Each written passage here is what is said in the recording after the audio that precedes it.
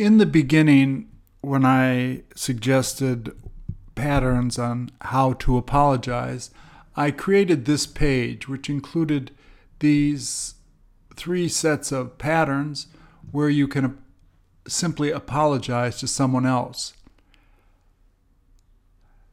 After that, I realized that after someone apologizes, in order to reemphasize the apology or to show that you will try to correct it in some way, you often find people using these patterns following an apology. For example, let me show you this first. There's either a positive or a negative. This is the present and the past, and the present and the future, and this is the past. I should tell her, I had better tell her, I better tell her, I ought to tell her. This does not have a negative, as you see here. In the past tense, I should have gone, I should have done it, I shouldn't have done it. Do is used a lot, obviously, because you did something wrong. I shouldn't have done that.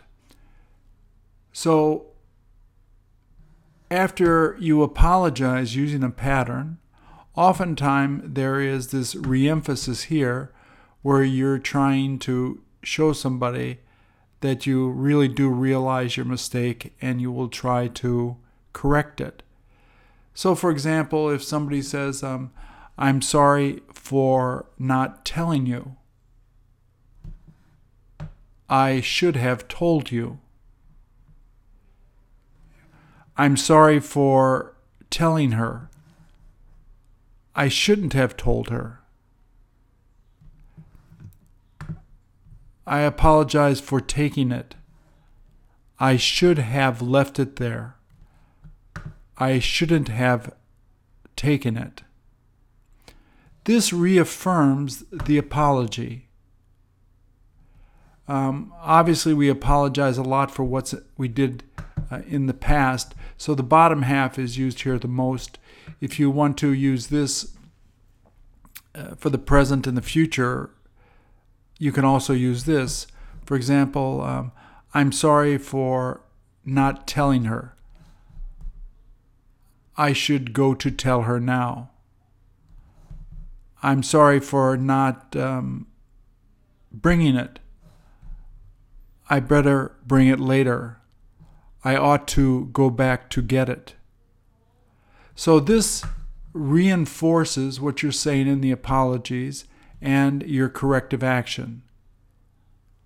So it's, for some examples, I'm sorry for calling you late.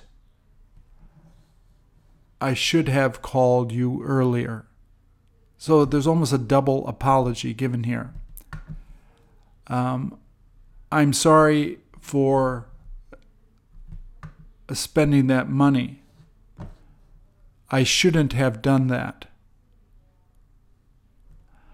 I'm sorry for not giving it to her. I should have given it to her.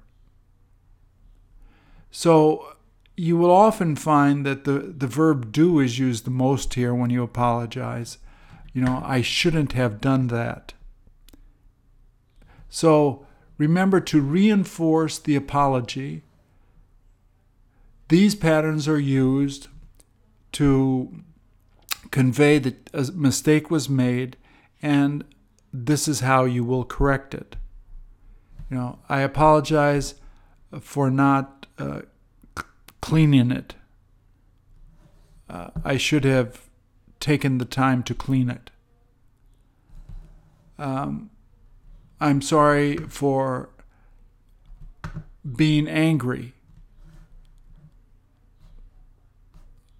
I should have been more thoughtful. So if you use the adjective, obviously, been is used. I should have been early. I should have been more understanding. I shouldn't have been angry. So in the past here, you do been and the adjective. So this, once again, very helpful, very polite when you want to express your apology for actions that you've done. Thank you.